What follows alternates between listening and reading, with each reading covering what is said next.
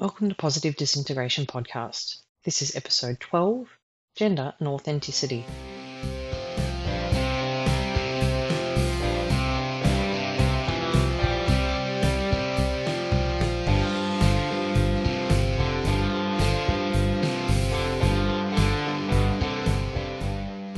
Hello, happy listeners. Welcome back to the podcast and welcome to Positive Disintegration, a framework for becoming your authentic self. I'm your host, Emma Nicholson, and with me is co-host Dr. Chris Wells. Hi, Chris. Hey, Emma. Good to see you. It's good to see you too. And I'm looking forward to a lazy day today. Well, that must be nice. I wish I knew what a lazy day was like. Maybe I'll have one Well, tomorrow. maybe. But more because we've got two guests unusually on. So I'm hoping to listen to some stories and bite out of things and learn and sit here and drink my coffee while we allow our two guests to enlighten us on the subject of gender and authenticity. I'm looking forward to it too. So I met Tamara in 2017 at the SENG conference, supporting the emotional needs of the gifted. And her son had just come out as trans a couple weeks before. And it's really been an honor to have been a part of Tamara's life, for these past several years at this point. And I just am grateful for her friendship because at that time when we met, I was kind of going through my own gender questioning. It was that summer when I remember I put like that I was non-binary, like in a Twitter profile long before I was ready to actually say it in my actual life. And so, um, now I just have only recently started, living as my authentic self and as a non-binary person. And so I'm really grateful that she's with us today. And she had her friend Ellie come on with us, as the other guest. And I read Ellie's book in preparation for the episode. It's called Getting to Ellen, and it is incredible. And so I'm really excited to have both of you with us today. Let me introduce our listeners to our guests. So first of all, we have Ellie Krug. In 2009, Ellie was a civil trial attorney in Cedar Rapids, Iowa, with 100 plus trials when she transitioned from male to female.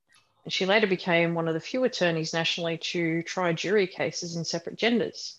She's the author of the book, as Chris mentioned, Getting to Ellen, a memoir about love, honesty, and gender change, which was published in 2013. And Ellie has trained people on diversity and inclusions in court systems, law firms, Fortune 100 corporations, and colleges and universities on more than 1,000 occasions. So firstly, welcome to the podcast, Ellie. Thanks so very much, Emma. I'm thrilled to be here. I appreciate the opportunity to talk to your listeners. We're glad to have you on. We also have Tamara Grady, and Tamara is an Osseo District School Board member in the suburbs of Minneapolis. And she's a proud mum of children who are part of the LGBTQ community. Tamara has a master's degree in gender studies and anthropology and recently earned a master's in advocacy and political leadership. Welcome, Tamara. Thank you so much for the invitation. It's great to be here with you all. We're so glad to have you with us. So we'd love to hear more about your journeys. Ellie, reading about your story in the book was amazing, and it's hard to even know where to start. We center this podcast around a theory. It's really a theory about becoming your authentic self. And when I read your book, that's exactly what came through in your story. In particular, I was just struck by, you came from a traumatic background, or, your father died by suicide. You've been through so much. And to read about like the unfolding process of you knowing that you had this part of you that you were denying and eventually just coming to a place where you were ready to be yourself. Can you just talk to us about what it has been like for you to become Ellie? Well, sure. I think the place to begin with is that I grew up in the 60s and the 70s when, the word transgender really hadn't been invented. And, society was, Stonewall occurred in, Greenwich Village in 1969. So at that point, I was 11 years old, going on 12. And it was a way, way different time. and the idea that your brain couldn't, match your body, it's just way outside of the realm of, I think, most people's consciousness. So I did what most people in that era did who are trans, and that is that I suppressed. And I thought naively that it would go away. I really did. I thought, oh, this is just a phase you're going to go through. Don't worry about it. It'll go away. I fell in love with a girl when I was 15 years old.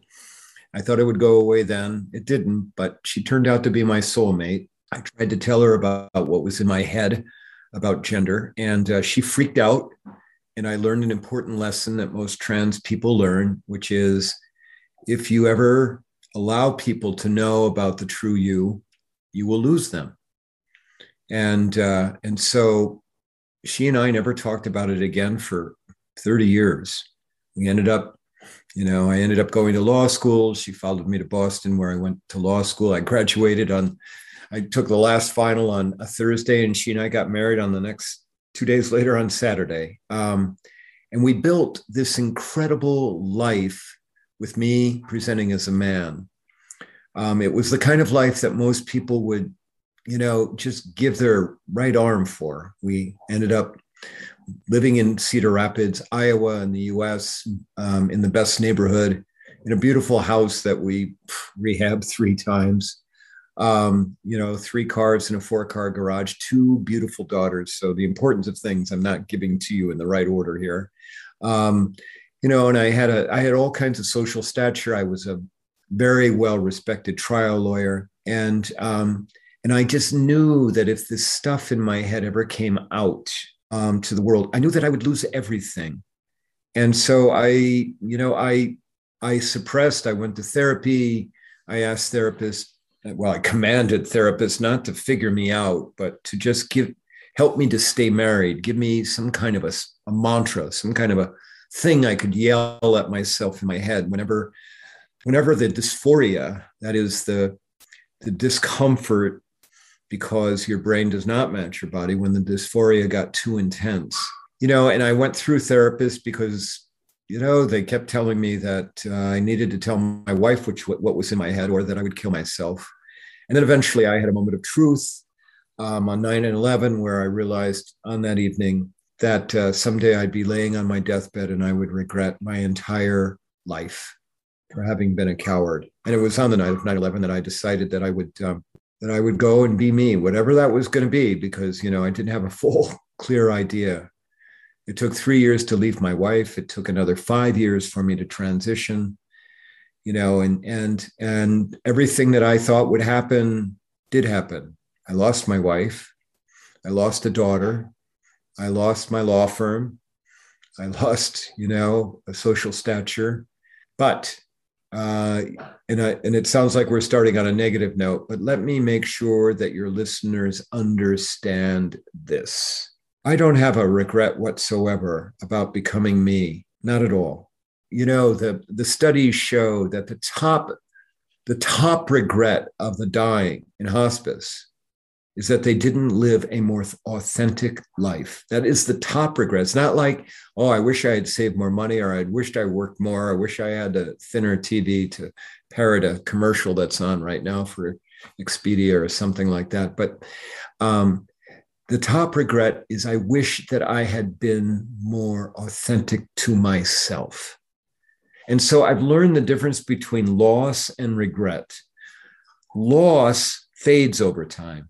Yes, I still miss my ex-wife. I still love her, but it is faded. Okay. And by the way, I also actually just want to date men now. So that's a whole different story. But the loss fades. But regret burns far hotter over time. And the reason it burns far harder is because you have less time to fix whatever it is that you are regretting. And so, and I've learned, it took me a long time. I mean, I had to write the book to understand the difference between loss and regret, because I used to think they were the same thing. Not at all. I am so much more at peace as Ellie Krug, even though I'm alone, and even though, so many things happen. By the way, the daughter that I lost came back, and she and I are good now. And it really, another thing that came across in your story is that you did have all of these loving relationships and you had so much support throughout your life too, which is, obviously a beautiful thing to see. I've been best friends with somebody for 52 years. He was the eighth grade quarterback on the football team. I was the frontline guard.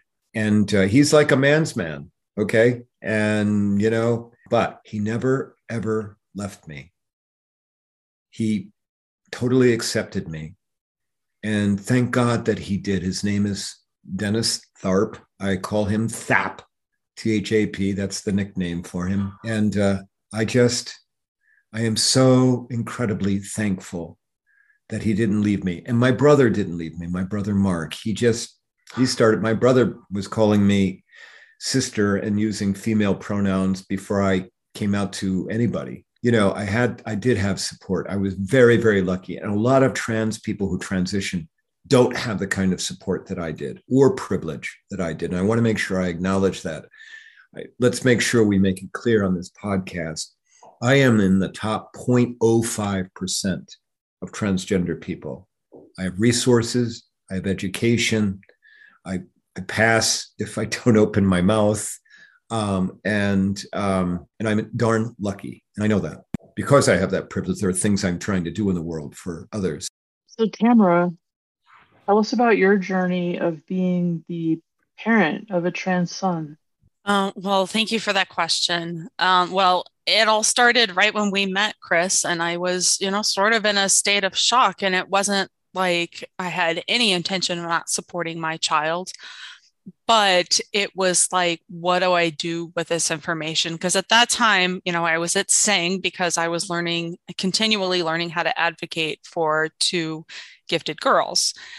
And, everything that I learned in advocating for them completely got flipped on its head, trying to figure out how to advocate for a transgender child in this environment. Yes, I remember that.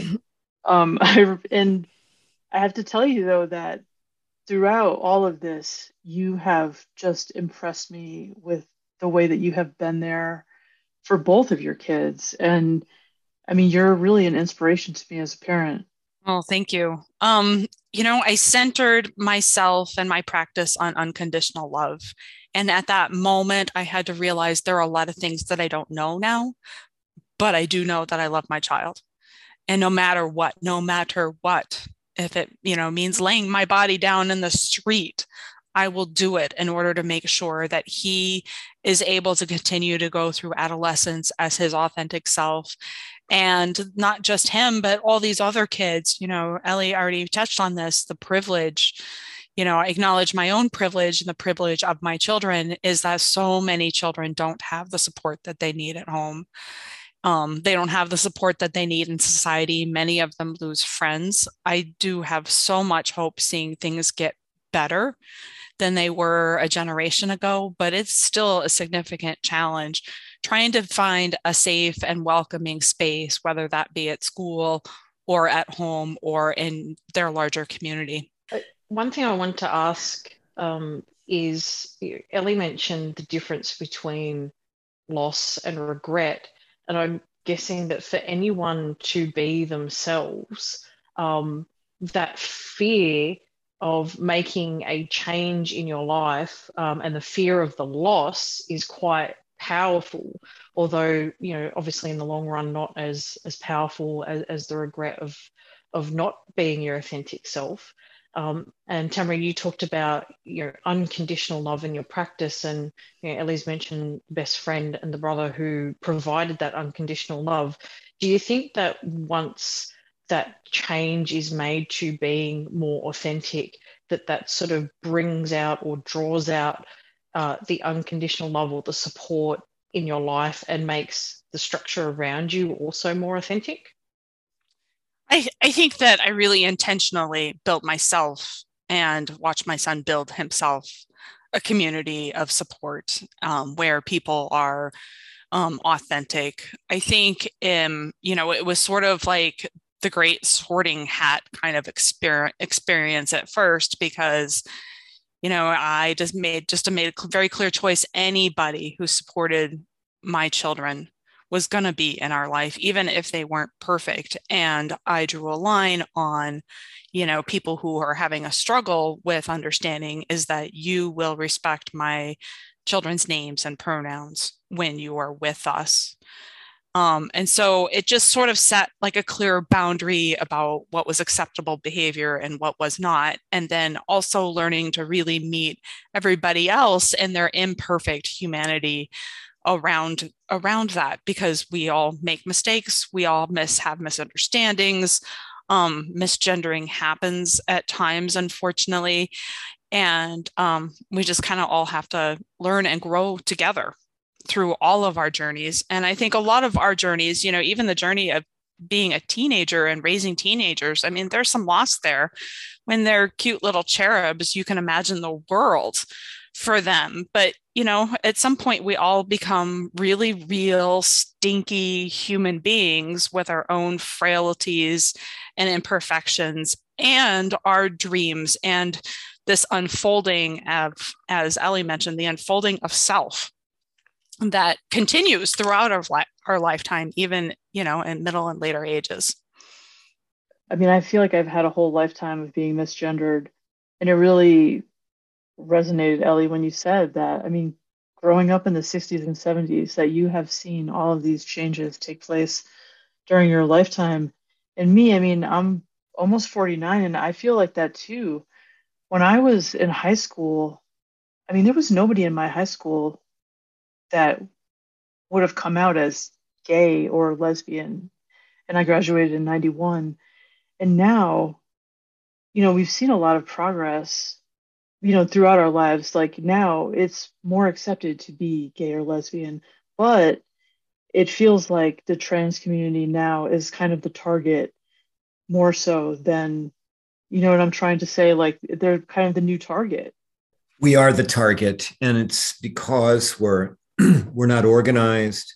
We don't have an ACT UP version for transgender people. For listeners, ACT UP was gay men beginning in the late 70s, early 80s, and into the 80s, when the AIDS crisis started to evolve and come to fruition, and gay men weren't having it, that the government wasn't funding research, and they got very vocal about it. The trans community we don't have that.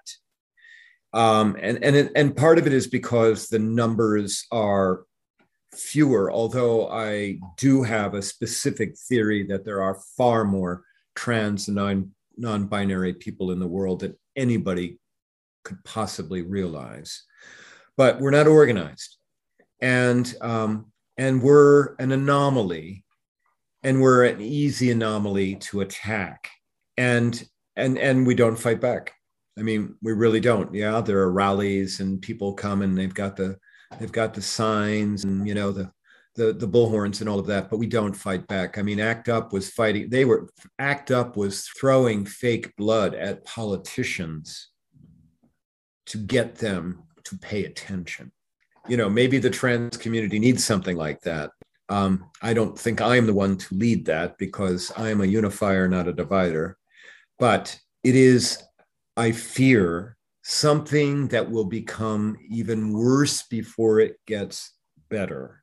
God forbid, here in the US, at the elections that take place in November coming up, 22, that the Republicans, and again, I'm not trying to divide, but that the Republicans take office, because the handwriting is on the wall that one of the very first groups they will go after are transgender people. They're already doing it at the state level. They will start to do it at the federal level, again, as the Trump administration attempted to do, with some success. Yeah, and they're using these tactics of fear, especially, this is so egregious, on transgender, non-binary, and gender expansive youth. And this is what I think is particularly difficult at this stage of transgender rights, is that there are so many, right now the studies are like 3% of high school students are like I said, transgender, non-binary, or gender expansive, they're trying to deal with adolescents in a high school full of homophobia and transphobia. And I think one of the challenges we have is that we ask people when they are oppressed to advocate for themselves. And I made a conscious choice and a commitment to be the advocate for my child in the larger world, because I felt like his role was to be himself, and there's enough work to be done with that. So I think that, the fear tactics against parents and LGBTQ youth and gender nonconforming youth are particularly egregious, because it's a really traumatic time to try to turn out advocacy when you're just trying to get through a lot of changes. And let's just be clear about this, okay? Underlying all of this is the idea that being trans or non-binary, or Tamara, thanks for the gender expansive phrase, is a choice, that you don't really need to do this. I literally think that that's why people feel so free to marginalize my community. Because they're, and the gay and the lesbian community, they fought this battle back in the 80s and 90s, with, well, hey, it's okay that you be gay or lesbian, but you just can't have, you can't have sex. I mean, you can be that way in your head, you can choose not to have sex. Society largely has gotten past that kind of thing. But the problem with trans and non-binary people is that, as I say, that I have a saying that we're all trying to survive the human condition. I don't care who you are, all right? But our survival, trans and non-binary people, our survival is far more public. And because of that, we're an easy mark. Even the religious kind of objection to transgender people. I've had more than one person when I've presented on transgender topics, more than one in audiences stand up and say, Ellie, you sound like a nice person, but God doesn't make any mistakes, you're really still a guy. And so what they're really saying is, you didn't have to be this way. You're just choosing to be this way. Well, and I'd like to continue on this idea of choice, because what it really amounts to when other people are in opposition is they are erasing transgender identity. They're erasing transgender lives. What they're saying is that you don't exist. And that is so harmful. It's the worst kind of discrimination. And, we really need to work more on that, as allowing people to live their authentic selves is what unconditional love and parenting should be about and needs to be about, and not about children going through some sort of phase, because we are harming our children by denying them their rights to their identity. I wish when I was a kid that non-binary had existed as an option, but it didn't. There was never a time when I was a kid where I thought that. I think that, for one thing, we're lucky now that, our kids are growing up and they see that there are options and it is okay to be this way. And it's a blessing. I am really discouraged by the way that, like this ROGD, this rapid onset gender dysphoria, it's a pseudoscientific term. It's not real. And yet people keep making claims that it is real. And the people who buy into it, of course, are parents who have trans kids. And they're like, oh, well, this is new. It must be right. Like, it's only new because your kid is only telling you about it now. It's, I can see that parents are afraid, and that's why they're buying into this. But you can see that it's being used also as a tool to deny these unfortunate kids who have parents who've bought into it. And so when I see this, it's really obvious to me that it's just a bullshit way of denying kids their authenticity. Well, it's in the same category as transgenderism. It's an ism. It's not real. It's a fad. The kids picked it up from somewhere, that kind of thing. Right. Social contagion thing. Yes. Yeah. I have a saying. So if your listeners are going to take anything away from Ellie Krug, this is the one thing to take, and that is this: that human authenticity will not leave you alone until you listen to it. Whether it's about gender or sexuality, or whether it's about you being a writer or an artist or an actor or a musician or a singer, whatever. Okay. I mean, authenticity shows up in so many different ways. And we have blinders on as a society as to what authenticity really is. We can't spot it. Sometimes when we see it, we believe it's a problem. I mean, in schools, you've got the kid that wants to just do music, and playing the music all the time in the classroom. It's making a problem and all of that stuff. Well, you know what? The kid's trying to have his or her or their authenticity. They're trying to find their place in it and expand in it. But we as a society, we are adverse to understanding what authenticity is. Well, and that is beautiful, Ellie. Human authenticity will not leave you alone. And so this rapid onset gender dysphoria, or calling your child's identity a phase, really gives parents a way to feel like they're good parents, but ignore the problem in front of them and not support their children. And it's devastating for children to not be supported. Same thing when parents send their children to conversion therapy to try to change them back or help them revalue and find their heteronormativity. And their, a binary sense of gender identity, is it circumvents their growth. And like I said, it gives parents a way to feel like they're good parents when really they're really so painfully hurting their children. And what I do see that's very powerful is so many leaders of faith talking about how all God's children are perfect. And the more we see of that, the more options we provide for parents so that they can feel like they can love their children and still have their relationship with religion. It kind of shows, though, how deep the problem of socialization goes. The society telling you what you can and can't and shouldn't be, because it shows itself in, the transphobia. It shows itself in biphobia, where, bisexuality is just a phase, you'll get over it. Telling people that you'll never make any money out of being an artist. Like, there's, at every turn, it seems that society is structured to tell you who you should be and not let you be who you are authentically. And it seems to be such an uphill battle just to be yourself. I agree 100%. The answer, of course, is to understand that it's all a journey.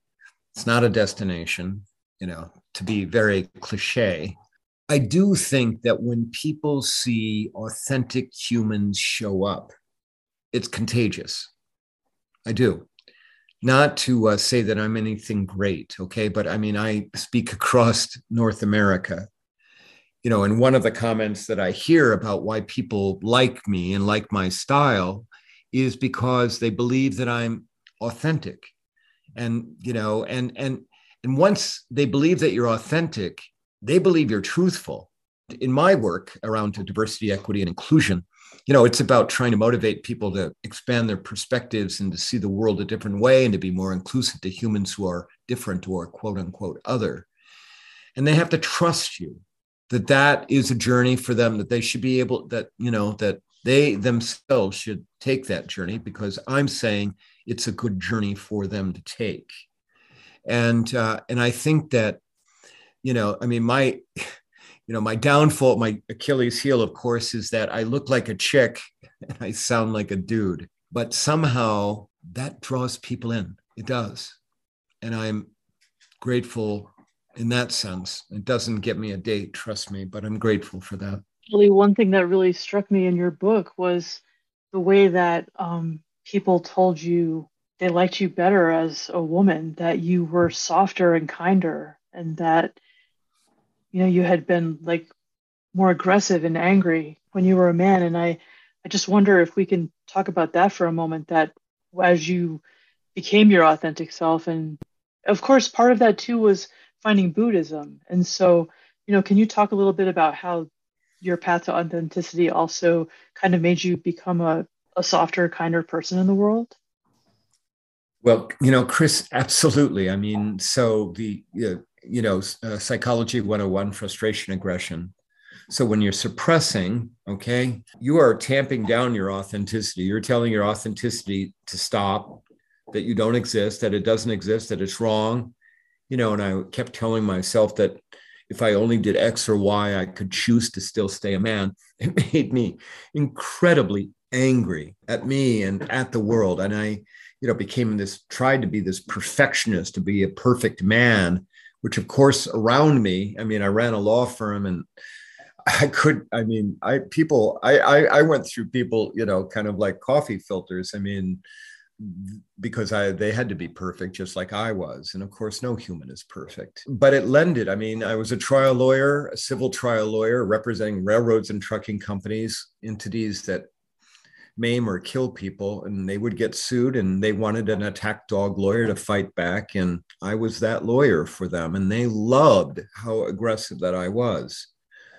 Once I transitioned, they didn't love that so much because, an aggressive woman, well, we have a different phrase for that. And so once I got to be me, once I didn't have to fight myself anymore, once the frustration was gone. Oh, and let's throw in a little bit of estrogen. Didn't hurt whatsoever. My brain chemistry changed. I became softer and gentler because you know what? And I know this sounds hard to believe, but I was always actually a kind and gentle human. I really was. The attack dog thing was a front because it was the only thing that I knew, the only way that I knew that I could make my way by denying myself. But once I stopped denying myself, it was like, no, we're not going to do this attack dog stuff anymore. I quit being a trial lawyer. And I went on to do work as an idealist because I'd always been an idealist. I had been Bobby Kennedy and Dr. King, both of them were murdered when I was 11 years old. But before they went, their words had sank into me. And they had told me that we have an obligation to make the world a better place, but I could not do that. I could not be an idealist while I was fighting myself. But once I stopped fighting and I got to be me, it was time to be an idealist. And then Buddhism, just to finish this, I had an important person in my life, turned me on to Buddhism. I had to get past some negative impressions of it. I thought it was a voodoo religion, which of course it's not even a religion. It's a way of living life and seeing the world. But what Buddhism taught me was about the value of living, in the moment, but also living truthfully and understanding that we're all interconnected. No one is separate from anyone else. We're seeing that right now play out in Ukraine. We are connected to the Ukrainians, and that's a good thing. I think that one of the things that's brilliant about Ellie's book is that through her writing, she invites people to be a part of her journey. And by showing her authenticity, it feels like you have a stake in supporting that journey. And I think about that with, my children too, is just meeting people and being really authentic in my ignorance and my need for help. And that along the journey, at that first moment when I met you, Chris, I mean, I was terrified at the kind of hate that could be thrown at myself, my family, my children. And terrified of what it would be like for my son in the midst of that hate that so just permeates so much of politics and divisiveness and discourse. And I really felt like it was important to bring people along with the journey. And along that way, the real delicious treat was being able to meet so many idealist, sensitive, intelligent, idealist people on their journeys. and being a part of one humanity. And it actually, rather than the experience making me feel like the world is full of hate, I feel myself more connected to a community of love and support. One thing I wonder about, Tamara, is what words of wisdom would you have for parents who discover that their children are trans? I mean, are there any words that you would have that you'd like to share from your journey? I would say focus on unconditional love, feel comfortable with not knowing everything and not being at the right place at the right time with everything, because everything happens asynchronously. It's not a linear journey. A lot of things happen at once and then nothing and then more again. There are twists and turns through the journey. Find the experts. We had experts with us at every step, and they were so delightful, and it was so wonderful to surround ourselves with truly self-actualized adults that showed us what this journey could end like. And I am thrilled to say my son is thriving right now. And can I add? So whenever I give a talk, I don't use PowerPoints. There's a handout. I always have handouts for every talk I do. And at the end of every handout, there's a paragraph that says my standing offer. And what my standing offer is, and as I explain in the handout, and then I say verbally, so I'm willing to speak to any human in a public place or on the phone or for Zoom for up to an hour, and I don't watch my watch, to talk about anything about being trans or a family member being trans or being gay or lesbian, or simply about surviving the human condition. It's nothing to do with gender or sexuality. And by the way, Chris and Emma, I'm making that offer right now to all of your listeners. Okay, they can contact me. Just go to elliekrug.com and they'll be able to find my email. But 2 weeks ago, this is, Tamara, in response to what you just said. 2 weeks ago, I had someone contact me. They had gotten my offer by way of someone else. I also tell people the offer is transferable. They don't need to use it, but they can give it to someone. And it was the mom of a trans 11-year-old trans girl. And they were just starting the journey. And she, wanted to talk with me very first thing to find out if this was real. That was the very first thing she wanted to ask about. And then secondly, to get some resources, which I gave her. But it was interesting because I said to her, Tamara, the very first thing I said to her was, you need to have a therapist. You've got to get a therapist. You have to have a therapist for your child as well. You might need a separate therapist for you and your husband. She didn't sound like she was all that keen on therapy. And that scared me for her child. It really did. Because no one should go through this. No one. I don't care what age you are, whether you're 10 years old or 75 years old. And I know of people transitioning in their 70s and 80s without a therapist who knows what they're doing. Yeah, I think that's great advice, Ellie. And it's also not the easiest thing to do, to find healthcare that addresses an individual's need in this environment. I know, all of these institutions are really struggling right now, but there are some amazing people out there who really want to help at every level, at every step of the journey. Well, but we have telehealth, and I think that needs to be expanded. And I'm sorry to say there are a bunch of therapists in Texas right now that aren't getting utilized. But Ellie, I want to thank you so much for making that offer to our listeners. And I think it's wonderful that you do that at your talks too. That's amazing. It's wonderful to make yourself a resource like that. And I tell people it's not because I think I'm like someone special, come look at me. It's just because I am an idealist. I am a student. I am a student of Dr. King and Bobby Kennedy. And what they said is that we have an obligation to make the world a better place. And it's not something you fit in between yoga and take out sushi. And my standing offer is actually one of the ways that I try and make the world better. People always just want somebody to listen. They really do. It's funny for me because I feel like I'm just at the beginning of my gender journey in some ways. And yet in the others, it's been my whole life like this, of not feeling right as who I am. I mean, now that I'm being more open and saying, yes, I am non-binary, and I'm using she, they pronouns because, I've spent all of these years being she. It's not easy for me overnight to use they. And it's frustrating for me too. I mean, I have people in my life who are like, oh, I don't know, I don't want to use they pronouns. Like, I'm still caught up on the grammar of it. And it's like, you have to let go of that.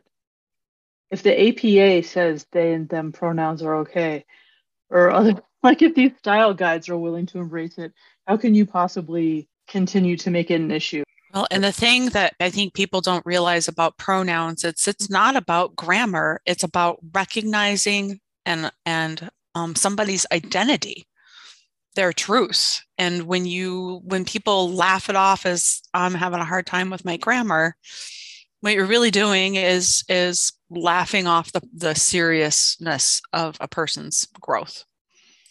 Exactly. And so, yeah, I would encourage everybody to just, if people tell you what their pronouns are, use them.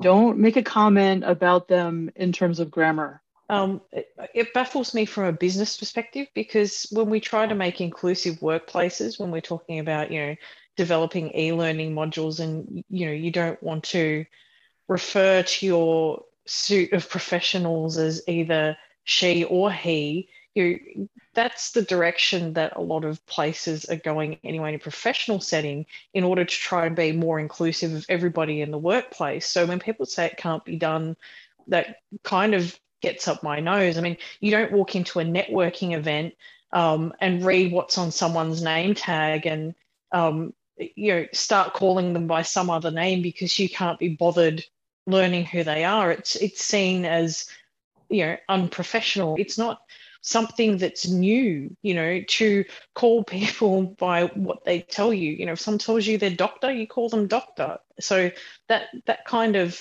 seems to me just to be making excuses. I have a saying that pronouns can be weapons or they can be gifts. And I have been the recipient of many, many gifts. Okay. But I've also been the recipient of pronouns as weapons. And I can tell you, I know the difference. When I train and speak about what it means to be trans and how to be welcoming, one of the things I talk about is intent. 99% of trans people, are, going to understand if your intent is good. Okay, you made a mistake on the pronoun. Don't worry about it, especially if you say sorry. I mean, that's always helpful if you screw up on the pronoun. But you can also tell the intent is not good with the way they say the pronoun and with the way they look at you.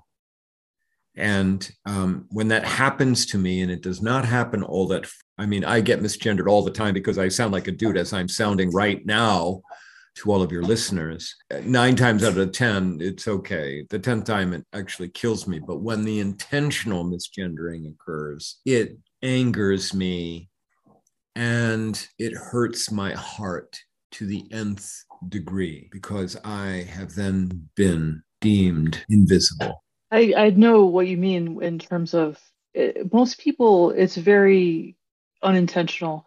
They're not again, I've been misgendered my whole life. And so I know that people are calling me sir because they're looking at me for a half a second and I have short hair and they're just assuming I'm a man. But it's, I'm sure, a whole different story when it's intentional and hurtful.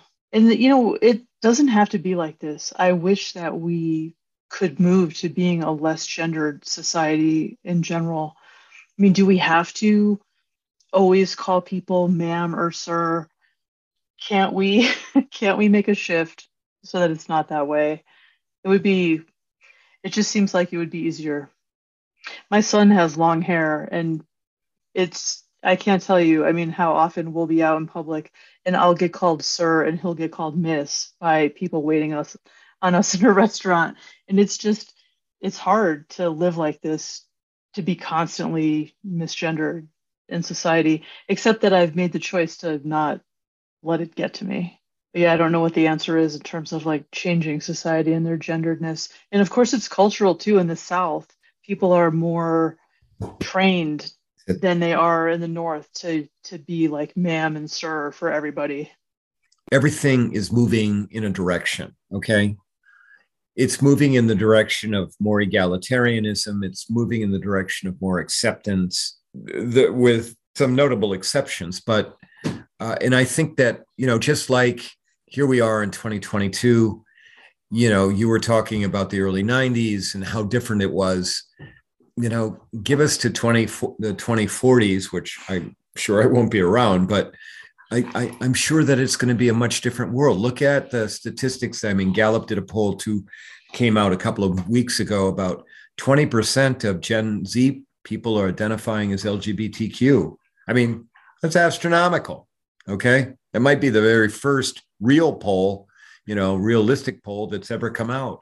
With that, of course, means that you're going to get a whole lot more people that are going to be pronoun proper, a whole lot more people they're going to be accepting, a whole lot more people they're going to understand the value of diversity and inclusivity for all humans, which is a wonderful thing. We just got to make it to the 2040s. That's all. You're right. That is encouraging. It's true. But as you brought up, I mean, in Texas, like, we really are facing a lot right now in the US where, we have states that are conservative and trying to take their stand when it comes to trans rights. It's very disheartening. I think the proper word is that it's horrendous. Yes.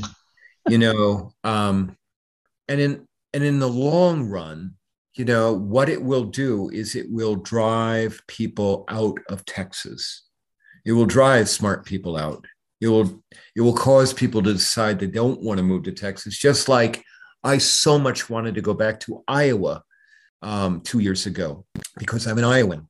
It's in my blood. I mean, I live in Minnesota now, but it's in my blood. I wanted to go back to Iowa. That's where I wanted to take my last breaths.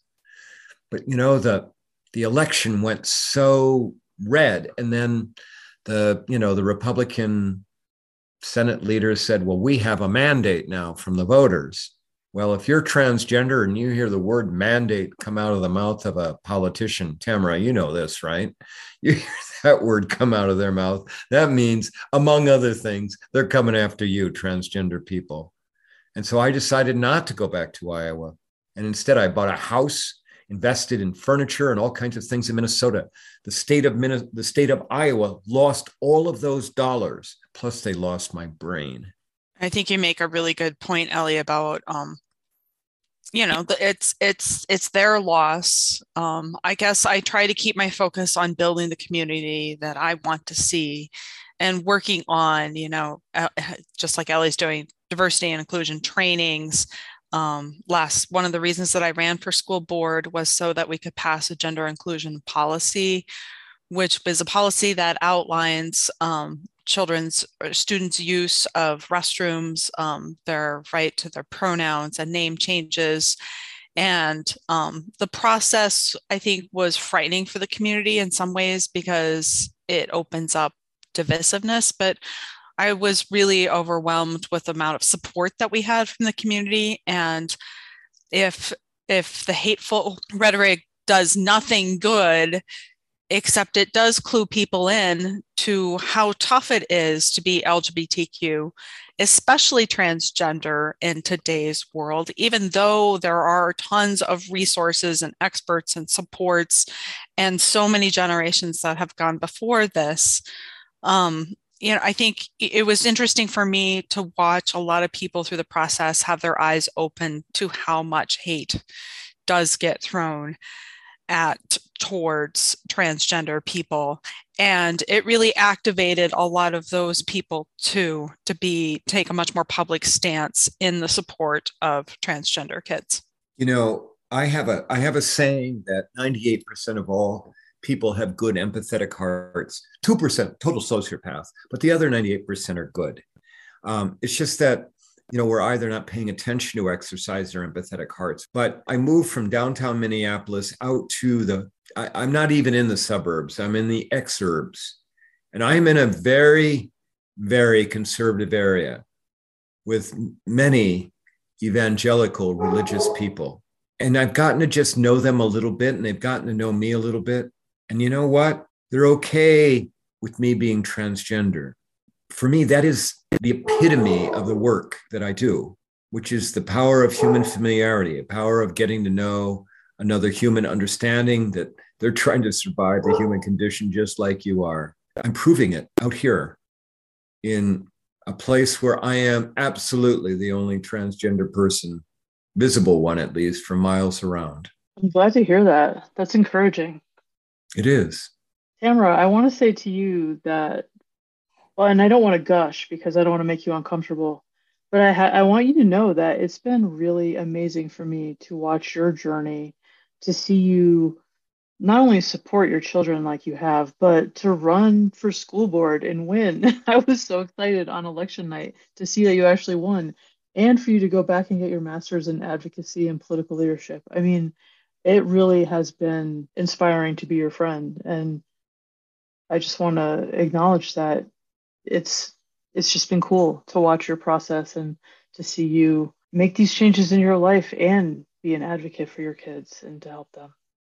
Well, thank you. I mean, it was a really pivotal moment when my son came out, because I realized that if he was going to have the courage to live his authentic life, that I needed to do the same thing for myself.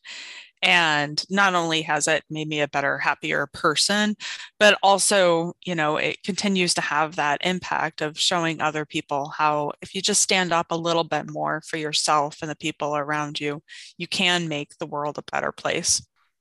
As we wrap up, I know that a lot of people want to be good allies for trans people, and they're not sure how to do that. How can we be better allies for the trans community? So I have two things to understand. It's not a choice. I mean, literally, and by the way, reach out to me and I'll give you a tool set on how to understand that. But just first to understand that it's not a choice. It's just not. And secondly, absolute compassion. To have it for trans people and non-binary people, but actually to have it for all humans, please. Okay, now you're hearing my Buddhism. But to have that compassion for all humans, but also to have compassion for yourself. If you don't have compassion for you, if you don't love you, if you don't care for you, if you are telling yourself in your head every day that you are unworthy or that you're no good or that you're not good enough, it is so easy to not have compassion for others. But if you care for yourself, which Chris, as you read in the book, it was a journey of me coming to love myself. As difficult as that was, because that meant that I had to love me more than other people. That was so hard to do. But eventually I had compassion for me, for Ellie. And if you have compassion for you, it's unlimited as to how you can have compassion for others. So I would say that do what I did is take that courage that transgender people have and think about how you can be just a little bit more visibly courageous in your own daily life. Use pronouns so that it signals for other people that it's safe for them to share their pronouns. I always found it wonderful going through the schools and meeting with teachers and doctors when they had LGBTQ pins or signs at their doors, because even lawn signs, because I knew that I was safe there. It's really terrifying at times walking into an environment and you don't know who's going to get you and who's not going to get you, and whether or not there's going to be discrimination coming from somebody's ignorance or lack of training, or it's going to be a safe and supportive environment. So I just always found like those visible touches of support really lowered my stress levels so that I could know that I was in a safe place to ask for what, my children needed. Ellie, what would you say to the person who knows that they're trans and they're held back by the fear of coming out as trans and making their transition? Well, I would say a lot to them. But I mean, one thing I would say is that human authenticity won't leave you alone until you listen to it. I mean, you can't outdrink it. You can't outdrug it. You can't out exercise it. You can't out ignore it. It will wake you up at 2 a.m. It will yell at you at the most inopportune times, and it won't leave you alone until you listen to it. And I would say, think, if you can, depending on your age, but think about how you might look back on your life as you lay on your deathbed. Would you want to look back at and think about all the riches you or love you had accumulated?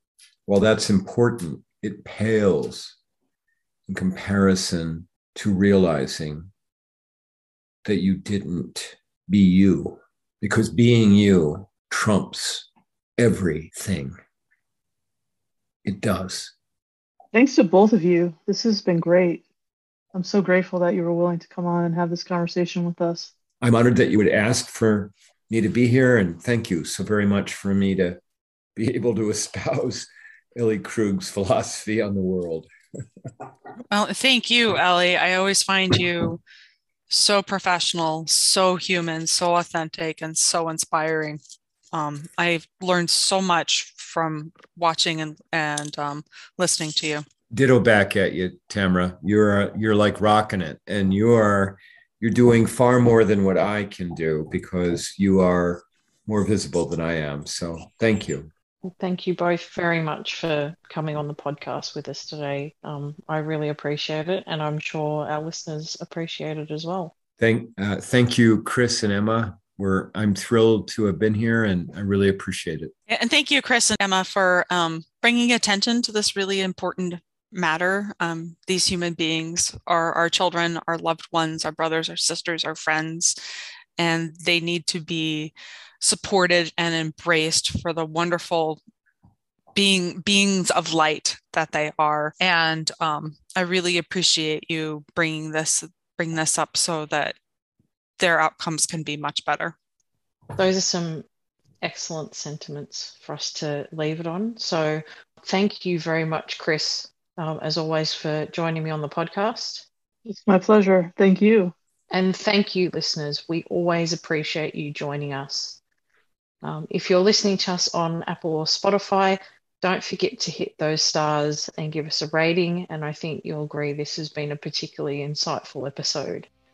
As always, if you have any questions, feedback, or topics that you want to discuss, feel free to get in contact with us. You can email us at positivedisintegration.pod@gmail.com or find us on Twitter or Instagram. And until next time, keep walking that important path to your authentic self.